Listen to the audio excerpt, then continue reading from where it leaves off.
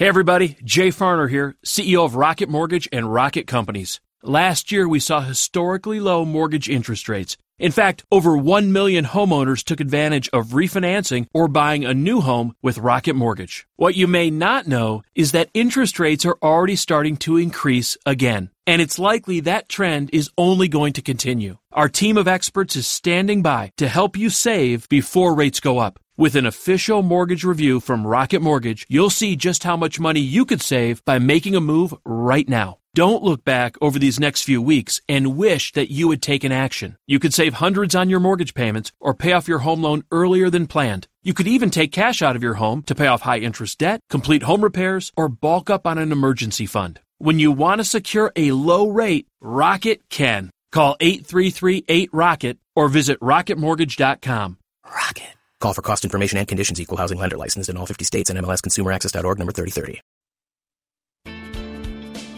Welcome to Conversations with Cynthia. Over the next hour, you'll have the opportunity to listen to Cynthia Hiett, an internationally recognized therapist and life management expert in private practice, with offices in Phoenix and Scottsdale. As a captivating communicator, Cynthia engages, energizes, and inspires her audiences to become all God created them to be. For more information on Cynthia's diverse background, log on to CynthiaHiett.com. That's CynthiaHiett.com. Let the next 60 minutes inspire, motivate, and encourage you to become your own best version. Now, here's Cynthia. Well, welcome to Conversations with Cynthia. I'm Cynthia Hiett, and I'm always glad when you all join me. And if you're listening for the first time, I'm very excited that you're listening today. And today I have kind of a special show for you. I am a speaker as well, and there is a particular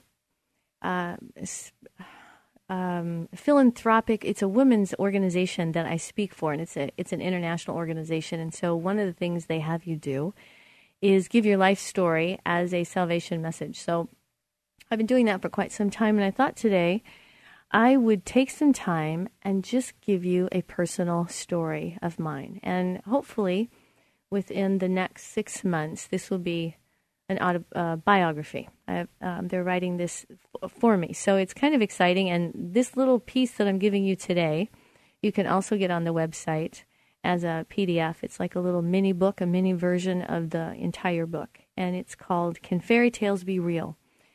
So for today, I want you to hear this and listen to this story. And if you don't get to listen to it in its entirety, you can always go to the website and it will be a podcast. So my website, again, is CynthiaHiett.com. And on there, we'll have all the different podcasts. And so this one, if you don't get to listen to the entire show today, you can listen in that way. So I want you to ask yourself, why do we love stories? Why do we love them? Well, maybe it helps us to feel like we're not alone. And see, stories inspire us. They help us to think that maybe our life isn't so bad, or that maybe it could be better. We're kind of natural voyeurs, and we like to see what it would be like to live someone else's life. And sometimes we find out our life is really not so bad, and we become thankful. However, more often than not, we compare and contrast our lives to a quote-unquote snapshot we see of someone else's life. And then we determine that our life is grossly lacking, or conversely, far more complicated, and ultimately use this analysis to see if we measure up, which rarely happens unless we're comparing ourselves to third world countries. So even if we compare our life to someone grossly less fortunate, we often condemn ourselves for being grateful and not handling our life with grace and dignity. Or worse, we feel better because of someone's mistakes. And maybe we say to ourselves, well, at least I'm not that bad, or I look better than they do, or at least I'm not that stupid. So as this famous novelist, Virginia Woolf, explains, she says, in order to make you understand, to give you my life, I must tell you my story. Well, so I'm going to tell you my story. And I've never really told my story, not in its entirety. I tell parts of it, and often as a way to entertain, because I do really have some very funny stories. And many times I tell different parts of my story to comfort people, or as a way to relate to others by sharing many of my own heartaches and mistakes, or to instruct people as to what to do, or please do not do this. So stories, just as music, are very effective teaching tools because it's much harder to defend against the creative presentation. See, we can tune out a preacher or a teacher, but creative endeavors speak to our hearts first, then to our heads. So intellectual presentations speak first to our heads, and then they may travel down to our heart. So why do stories work? Well, we're drawn into them. We use them as a way to explain life or as a way to experience something we would otherwise never be a part of. Daniel Taylor, I like what he says. He wrote, "Our stories tell us who we are, why we are here, and what we are to do." So you see, someone's writing your story. Now, is it you? Is it the culture? Is it your family? Is it your friends, your job? Or something supernatural like God? Or do you believe your life is just happenstance? Well, believe it or not, you are here for a reason. It is not happenstance. It's not some weird phenomena. There is a purpose. There is a point to all of this. And I frequently remind my patients, nobody leaves this planet without a really big story. So as I looked at my life story, I came to see that I had and have actually 3 stories going on in my life simultaneously, just as you do. It's kind of like a braid. These 3 stories would braid themselves and unbraid and rebraid again. So let me explain. The first story that you have in your life, that I have in my life, this is the original story. This is the reason I'm here, the point of it all. It's my talents, my abilities, the quote-unquote mark I'm going to leave on this planet. It's the supernatural story, the story that's bigger than me, the one we all aspire to. So whether you believe in a higher power, a creator, a heavenly father, whatever that is, that person, the creator of the universe, is writing your story and has written it. He says in Psalms 139, he knew you before you were born. So he has your story already written. And then there is our second story. And the second story, that's actually my story. This is the one I'm choosing. It's the one I make happen. It's my idea. It's my version of the first story, or my adaptation of what I think it should be, could be, would be, ought to be. It's me saying, yeah, thanks God, that's great, but I really have a better story, and I like this story better, so I'm going to hope that you like my story. And then we have a third story, and this is my fairy tale. It's what I'm dreaming. It's the first and second story, what those stories are going to be. It's based on my imagination. It's fantasy. It's escapism. It's everything my current story is not. And sometimes our second and third story have actually become nightmares. So don't you wish sometimes that there was like this fairy godmother that had a magic wand and would just wave it and make everything better? Because I didn't or don't trust the first story. I don't trust God with, that's the first story. That's the original design. And many times I don't trust him with that. I want my fairy tale, this whatever I came up with. And usually our fairy tales start when we're little kids. And so that story is one of fantasy. It's not one of faith.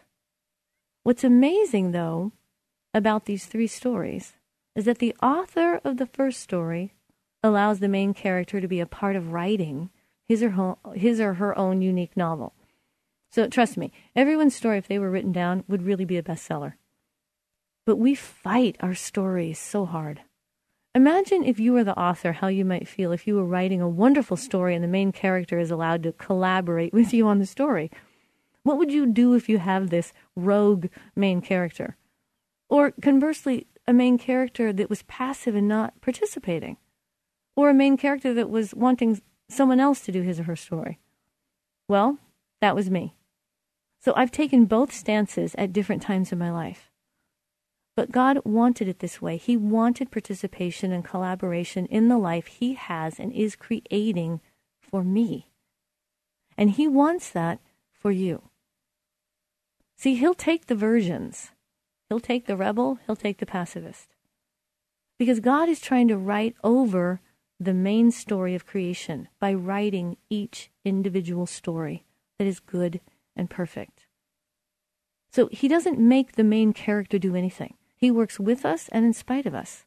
And he will guide us if asked, and has been divinely intervening supernaturally as a way to protect the integrity of our story. How many times in your life have you experienced what you thought was a divine intervention, or what you thought that had to be an angel? Well, this is God keeping the story alive, salvaging what we might throw away and making sure it doesn't end prematurely. So how did these three stories play out in my life? Well, it was like this three-braided cord, and each story kept weaving itself around and through the other stories. So I'm going to start with my third story, and that would be my fairy tale. So think of your favorite fairy tale and why it might have meant so much to you. What hope did it bring you? Why might it have been so validating to you? What life lessons did it teach you? See, I know for me there were several fairy tales that I loved, and there was always a common theme. And this common theme was this character wasn't understood or seen for whom she really was. She wasn't wanted. She was somehow misplaced, lost. Maybe she was kidnapped. Then she would be discovered, swept off her feet, taken into a wonderful life and live happily ever after. She'd have beautiful clothes, would be a princess, and ultimately for me, she would be back in the life or family where she truly belonged. You see, fairy tales all have a common theme they play out. And they are the same in every culture. Even though they're not shared cross-culturally, they exist in culture. They are all part of a human phenomenon. And as a therapist, there are many types of protocols we use in helping patients understand themselves. Understand people and their environment and how they see themselves. And fairy tales are often used as a therapeutic tool to help individuals understand themselves and their hopes and their dreams and their hurts. You see, as a little girl, my fantasy or my fairy tale was that I was secretly a princess or someone from a really wealthy family, somebody very important. And I was misplaced or stolen or lost. And my real family was desperately looking for me, trying very hard to find me. And when they did, everybody would know who I really was. I would then have everything I needed and wanted, and everyone would love me, and nobody would ever be mad at me. Everyone would get along, and we'd all live happily ever after. It would all be fixed. You see, I was adopted. And interestingly enough, this is a very common fantasy that adopted children have. Every time their parents discipline them or say no, adopted children know that their real parents would never treat them that way. That if they were with their real family, everything would be perfect. They would be loved and have no hurt or sadness. Now, I'm not saying biological children don't have some of the same fairy tale, but for the adopted child, there's always this ghost family. They can kind of project whatever is necessary to explain their current situation and to make it more bearable when things get nonsensical. See, I always knew I was adopted. And I want to go forward with this whole concept in the next segment. So I want you to hang in there with me as we talk about this story. And so the third story for me was this fairy tale. That I was somehow wanted and loved, and if I was just in the right family with the right people, my life would work perfectly. And so that's part of the hurt and the sadness that began my life. And see, in the 60s, they thought that it was more nature and not nurture, and that the predominant emphasis of the development of a child was nurture them, and they would grow up the way you wanted them to grow up. And so that children were basically a blank slate. Well, we know that children are not a blank slate. And we know that nature will take its course. And we need to nurture the nature of the child. And so what parenting really is nurturing that true nature. So I want you to join me in the second segment as we talk about our life story and the fairy tale, the real story, and God's story.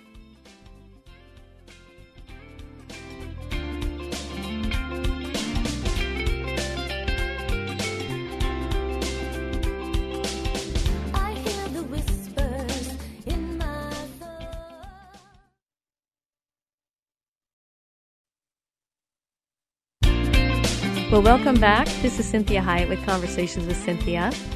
Thank you for joining me, and please always visit my website at cynthiahiett.com for all the podcasts of these shows. Also, if you are looking for a keynote speaker, I do a lot of speaking. And today, I am speaking about my life story, which I do as a lecture many times nationally and internationally. I've given this story, and hopefully sooner than later it will be finished as a autobiography or a biography. So you're joining me kind of in the middle of this, and we are talking about these three stories that God has really shown me that we all have in our lives. And that is, we have a fairy tale, our story, the one that we're trying to write, and then God's story. And many times our story is just what we're trying to do to make our fairy tale happen. And so we ended that last segment with me talking to you about being adopted. And I was adopted. And I was adopted into a family that I am very different from. And my adoption affected me greatly. And as I grew up and this continued to be a very predominant thought and how I felt and how I perceived my world, is that I was probably in the wrong family. See, my adoptive parents did a really good job of handling my adoption. And they also adopted my two brothers. And I have one sister that is the oldest of us siblings, and she is their only biological child. And then my parents subsequently adopted me and later my two brothers. So we are all from different families, and we all look nothing alike. We act nothing alike, and we have really, really big personalities. And some people are not as affected by their adoption as maybe I was. And that may be due to the sensitivity of me as a person. That may have been because I was in several different places before my adoptive parents received me. And what we do know about that is that there's so much about attachment and bonding and how powerful even the first 24 hours of a child's life is, notwithstanding the next 6 to 12 years of their life. So the need for a child to be known, to be understood, to quote-unquote be seen, does not go away just because you grow up and become an adult. See, I was raised in a Christian home, and I always heard how much God loved me. I always heard how much my parents wanted me, how long they waited for me, and that they specifically picked me. My parents loved me, and they love me still very much. And they have always considered me their real daughter. I recently spoke at one of the largest churches in Kampala, Uganda, about this very thing, and they love this adoption story.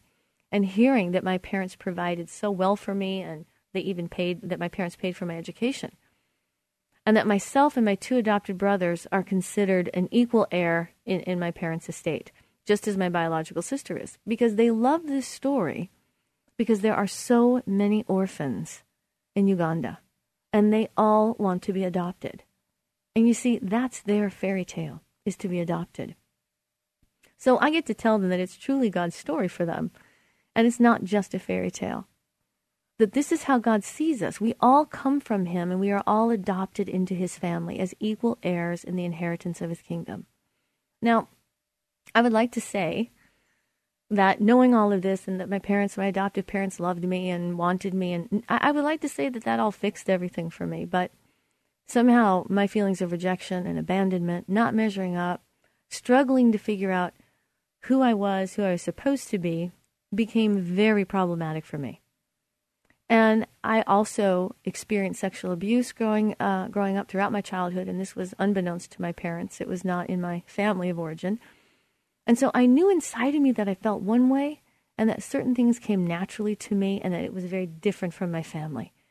So I had abuse going on growing up, and then I also had just the fact that I was so very different from my adoptive family.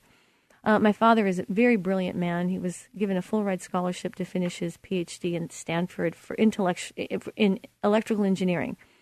He designed power converters that are on the several satellites that are still sending back pictures.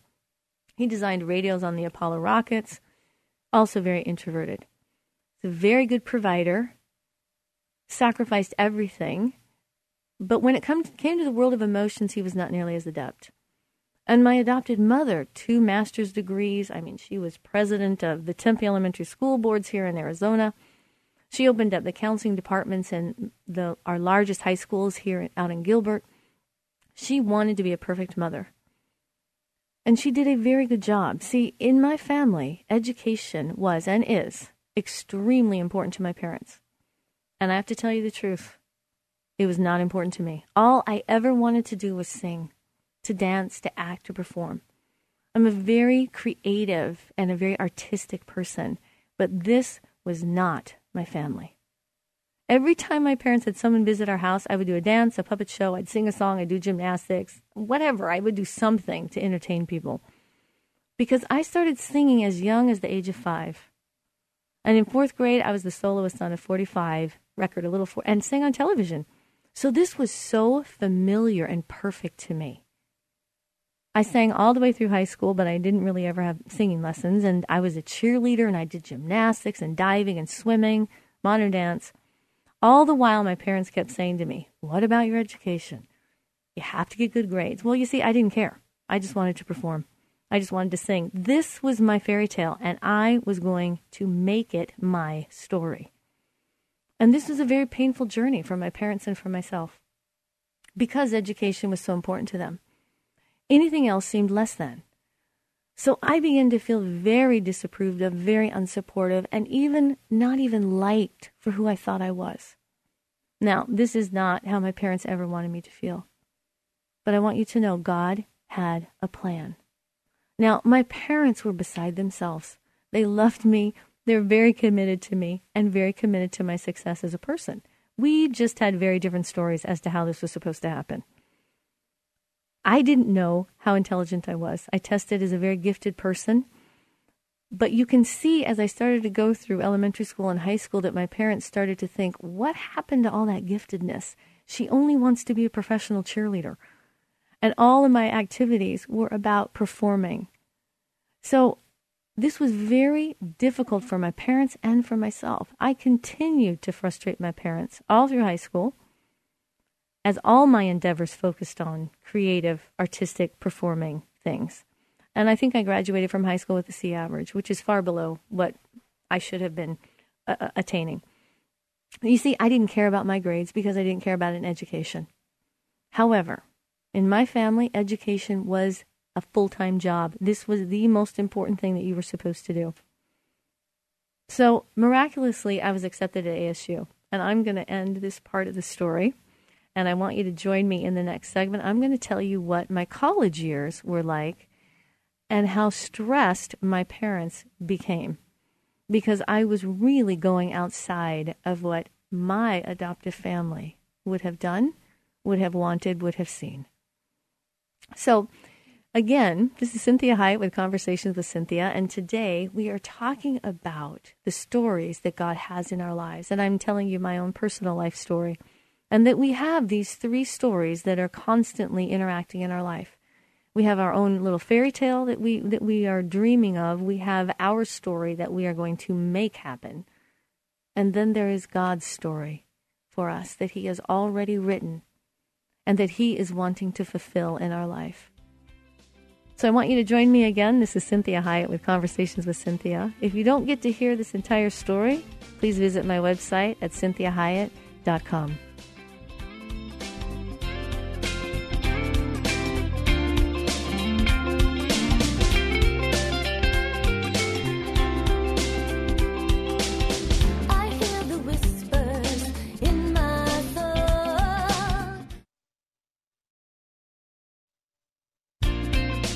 Well, welcome back to Conversations with Cynthia. This is Cynthia Hiett, and today we are talking about, can fairy tales be real?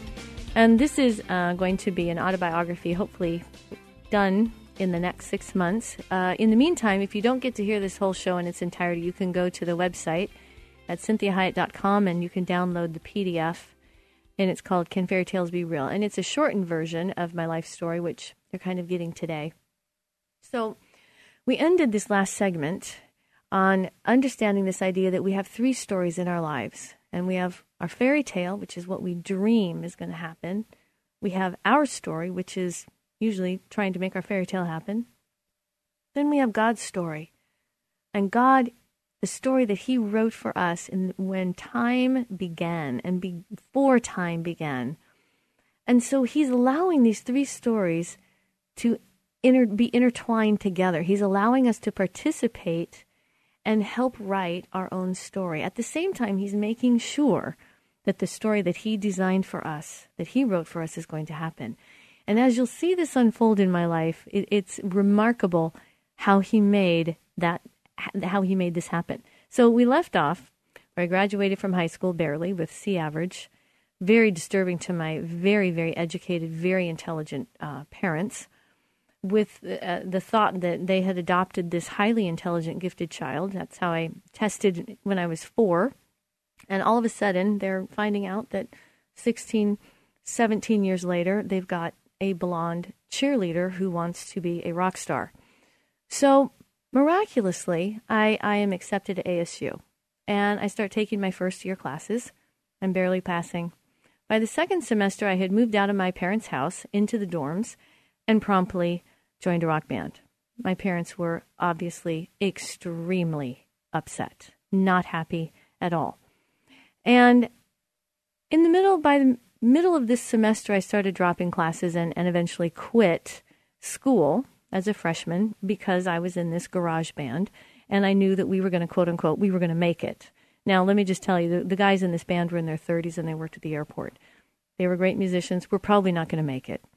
And I lied and said I was 21 years old when I was actually 18, and said I was some singer from Colorado and just moved into town. And they're like, great. And, because I wanted to make sure that I could sing in the bars, which, again, to my parents would cause them great consternation. So I'm smoking, I'm singing in this rock band, and I will tell you that my audition song was, yes, Pat Benatar, Hit Me With Your Best Shot. And I nailed that song, right? So here I am. I'm in this rock band. It's not going anywhere. We're singing in these people's garage. And I'm getting close to recognizing that, this might not have been one of my better ideas. So I humbly go to my father and I say, you know what? I think it's really not going to work. So he promptly reminded me of the statement that I made to him when he said, what about your education? And I said, Dad, I don't need an education. I'm going to be a rock star. And he promptly reminded me of that statement. And I said, well, I still might be one, but I probably need I think I want to go to school, because in my family, you either worked a full-time job or you went to school. So I would rather be in college than working a hourly job. So I went to a junior college and proved to my parents that I actually could make the grades. And they sat down with me and they decided, wow, what could Cynthia do? Well, she likes them all. I wonder if she could get a fashion degree. So we all decided, okay, I'll get a fashion degree. So Northern Arizona State University was the only university in the state at that time that had a fashion degree that was accredited. So I promptly moved up to the Flagstaff, to NAU, joined a sorority and a rock band. And I'm doing now my college life, and I'm enjoying it tremendously. I'm still getting C's in a fashion degree. So many times when clients come to see me and they see all my ancillary degrees, and they say, oh, you went to NAU. And I say, yes, my undergrad is fashion, merchandising, and design. Yes, because that is a part of my story, and it's a great part of my story. So I'm singing in this band, I'm in this sorority, and the whole time God is saying to me, I want your life. And at the last part of my senior year, he very succinctly said to me, Cynthia, I want you to give me your life. And I had grown up a Christian. Now, I didn't stop believing in God, but I certainly was not living as one. I had my own goals and my own aspirations, and I was pretty sure that I was going to get them done.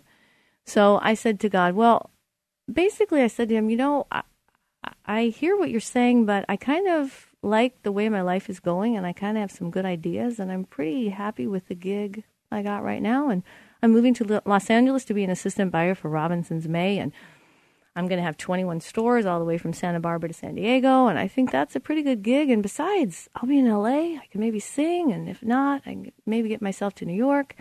So I'm going to have to say no. Now, I really do not recommend ever saying that to God. I said, God, you're going to have to convince me. And he did. So join me again in the next segment as I talk to you about this whole idea of life stories. And can fairy tales be real?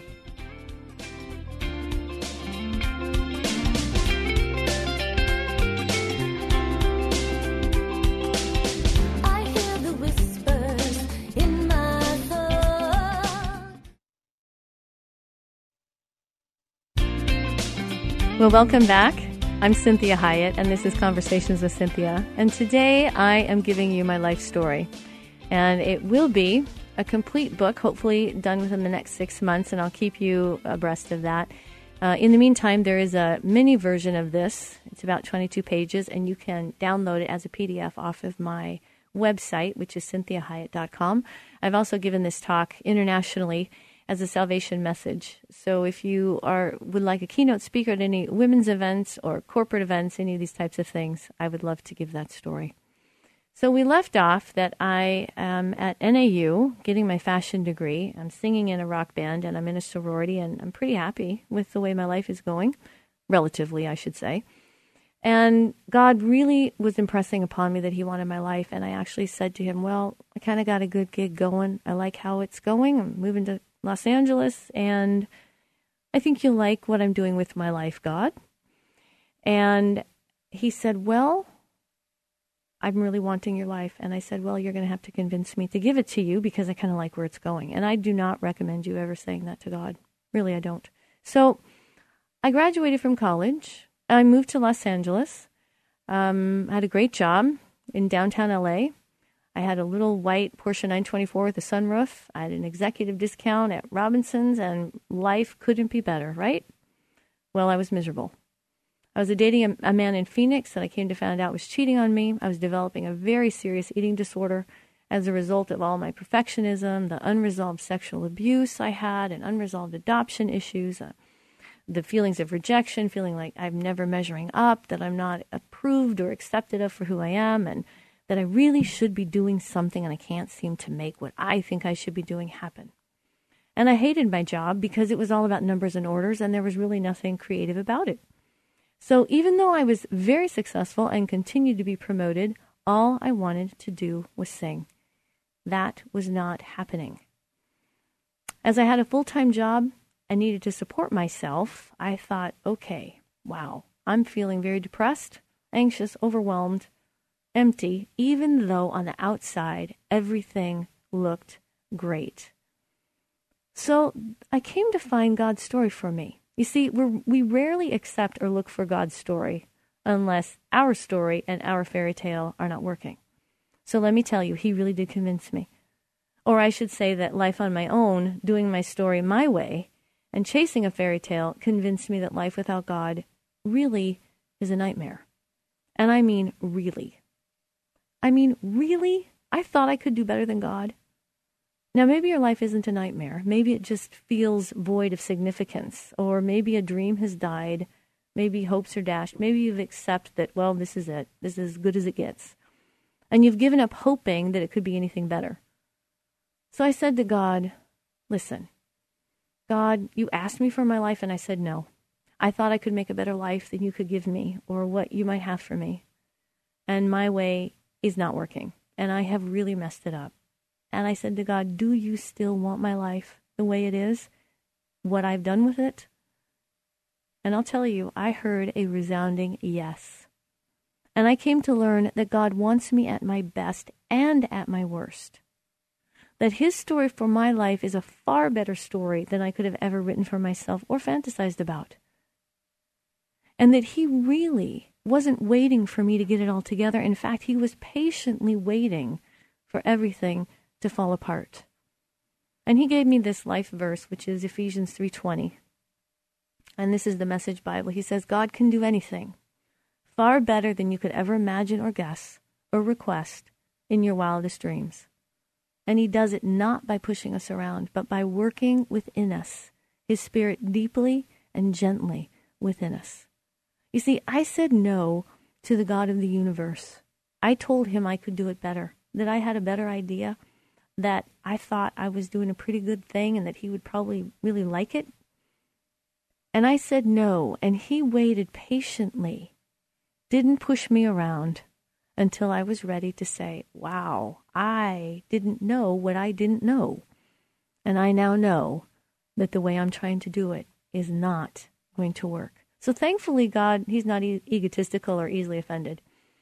He knows he's usually the last choice and the last one to get picked. And so we know that people don't usually come to God because everything's working out. So I now needed God, and my life wasn't working out for me. And this time I actually showed some of that intelligence my parents always thought that I had had somewhere. So it was really amazing to see how God turned this around. I understood how much Jesus loved me as a child, but to comprehend and accept it as an adult, especially after all I had done, and I'm giving you a very brief account of some of those years from high school to college and in Los Angeles. So it was very humbling and very healing and very freeing to know it as an adult that God truly loved me. Because many of the mistakes I made certainly were out of naivete. Many of the mistakes I made were out of the abuse that I had incurred and unresolved childhood issues. And some of my behaviors also were probably just selfishness and being human and wanting to do it my way. But either way, I missed the mark and I made bad choices. And in spite of all that, God still really wanted me. So maybe you're in that small group that really has had a pretty good life and haven't really made a lot of mistakes, and you feel like your life is pretty good. You may not feel like you need God for this life, but whom are you going to count on for the afterlife? So why did God send Jesus? Well, he does it. He does this because we are still here, and the answer is love. It's incomprehensible, undeniable, irresistible, enduring, and everlasting love that he has for his creation. And so at the end of John 3:17, it says that God didn't come to condemn the world, but to save the world. And this is a very powerful thing when God says that he really, really wants us. He really wants it. And so in John 14:6, it says, I am the way, I'm the path, I'm the truth, I'm the energy of life, and no one comes to the Father except through me. I don't have to figure it all out. He says he's the way. I don't have to figure out the story. He has the story, and he actually wants me to participate in it and bring my pieces that I love to the story. So this is very powerful. In the last 2 years, I have come to know a great deal about my biological family. Some of it was very wonderful, some very painful, and some still a mystery. And it was very freeing for my mom and dad when I told them about my biological family, because both of my parents were big performers. And I don't mean just big, I mean internationally big. My father was a very famous international jazz musician and big band leader all over Portugal up through Spain, Italy. He spoke 5 languages. He had already written a book by the time he was 19.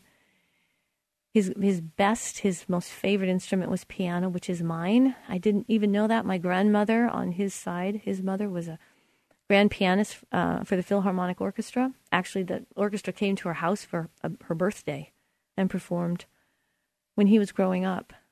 She married the man that created and founded General Mills. So there was a lot. They were on the East Coast, which is where I always wanted to be when I was growing up. I never wanted to be in Arizona. I always wanted to be in a big city, very opposite of my parents. All of them were great performers. My father also struggled with several addictions and had very unsuccessful relationships. I spoke with my half-brother and my half-sister, and they both were glad that I was doing music because none of them want to have anything to do with it, even though they're very talented. None of them are people of faith on my father's side or my mother's side. And they weren't even against the idea of religion. They just didn't have a feeling at all about it. They said, oh, we looked at your website and you're one of those people of faith. And I said, yes, I am. And I see where God was really protecting me, because my mother and I would have many conversations before I knew any of this, that if I would have had a stage mom, I'd be Britney Spears. I mean, Lindsay Lohan. That's where I was going. And I kept saying, why aren't my parents supporting this? They only want me to have an education. I would have never gotten my education if it were not for my parents. If I were not to have had parents that single-mindedly wanted nothing else for me but that, because that was the last place I wanted to go. And so I became an extremely well-rounded person without even trying. In spite of myself, I became very well-rounded. And my parents were very committed to me developing that part of myself that I really didn't care about, that I am very thankful for now. I would have never become a psychotherapist if I were not have to been taken out of that family and put into the family that God has placed me in. I found out about my biological mother. All of the people, many of the people in my biological mother's side have eating disorders. Both of my biological parents smoked until the day they died. And I smoked all through college, and one of the smartest things I did is God told me to stop smoking, and I quit the day I graduated from college because I knew if I didn't, I would smoke my entire life. And when I came to find that both of my parents struggled with that, that my cousin on my mother's side told me, oh, she could never quit smoking. She could never quit smoking or drinking. She was a phenomenally accomplished dancer and danced at the Radio City Music Hall in New York City. She toured all in when she was 18, 19, and 20. She was one of the best gymnasts, number 2 in Minnesota. She was a diver. Both of my siblings were swimmers, and I swam all through elementary school and high school. I was so very much like my biological family. It was spooky where I was going and what I was trying to do. Both my mother and my father, those were the things I felt compelled to do. And what God did was no. And forced this whole other shadow side of me that I would not have ever done if I would not have been placed truly in the desert and have a desert experience. And so I see the plan now that God has. See, my adoptive family was devoid of anything my biological family was about. And I am a very determined person, and God knew that about my nature. He knew that if he let me be any other place than with these two parents who were so strong and so able to say no repeatedly and endure the pain of my upset. You see, I was raised in a Christian home with no vices whatsoever, emphasis on education, career, and family. It's a great social experiment in what would have been what I seemed destined for, what I felt compelled to walk out, and what I tried hard to make happen. And so I see the hand of God in my life as he was making sure that the story he had for me was accomplished.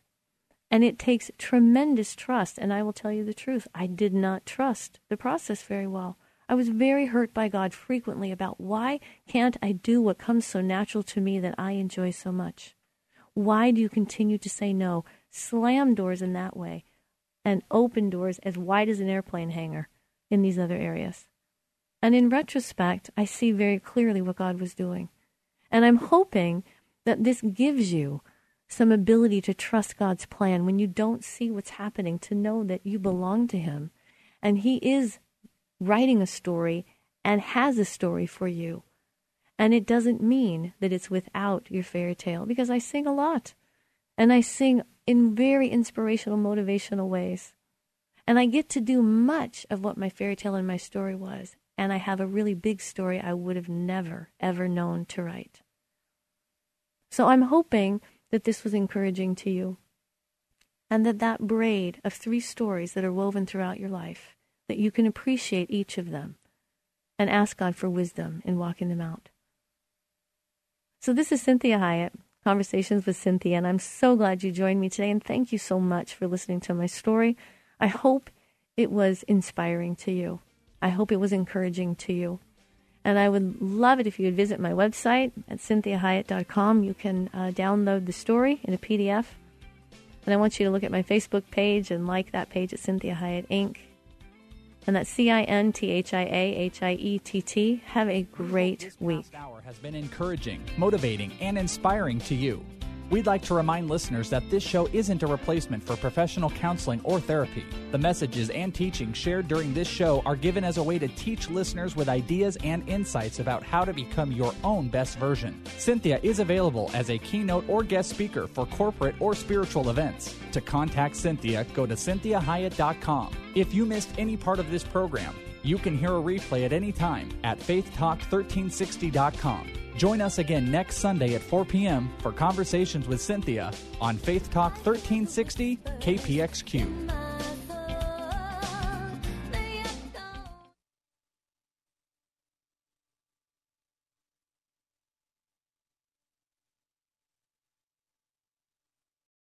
Novant Health UVA Health System is now UVA Health, uniting your local doctors and nurses with the advanced specialty care, life-saving research, and clinical trials of UVA Health, bringing the very best medicine has to offer to our communities and to the providers you've always known, all to keep you, your family, and everyone healthier than ever before. UVA Health, united with our communities, united with you. Learn more at uvahealthunited.com.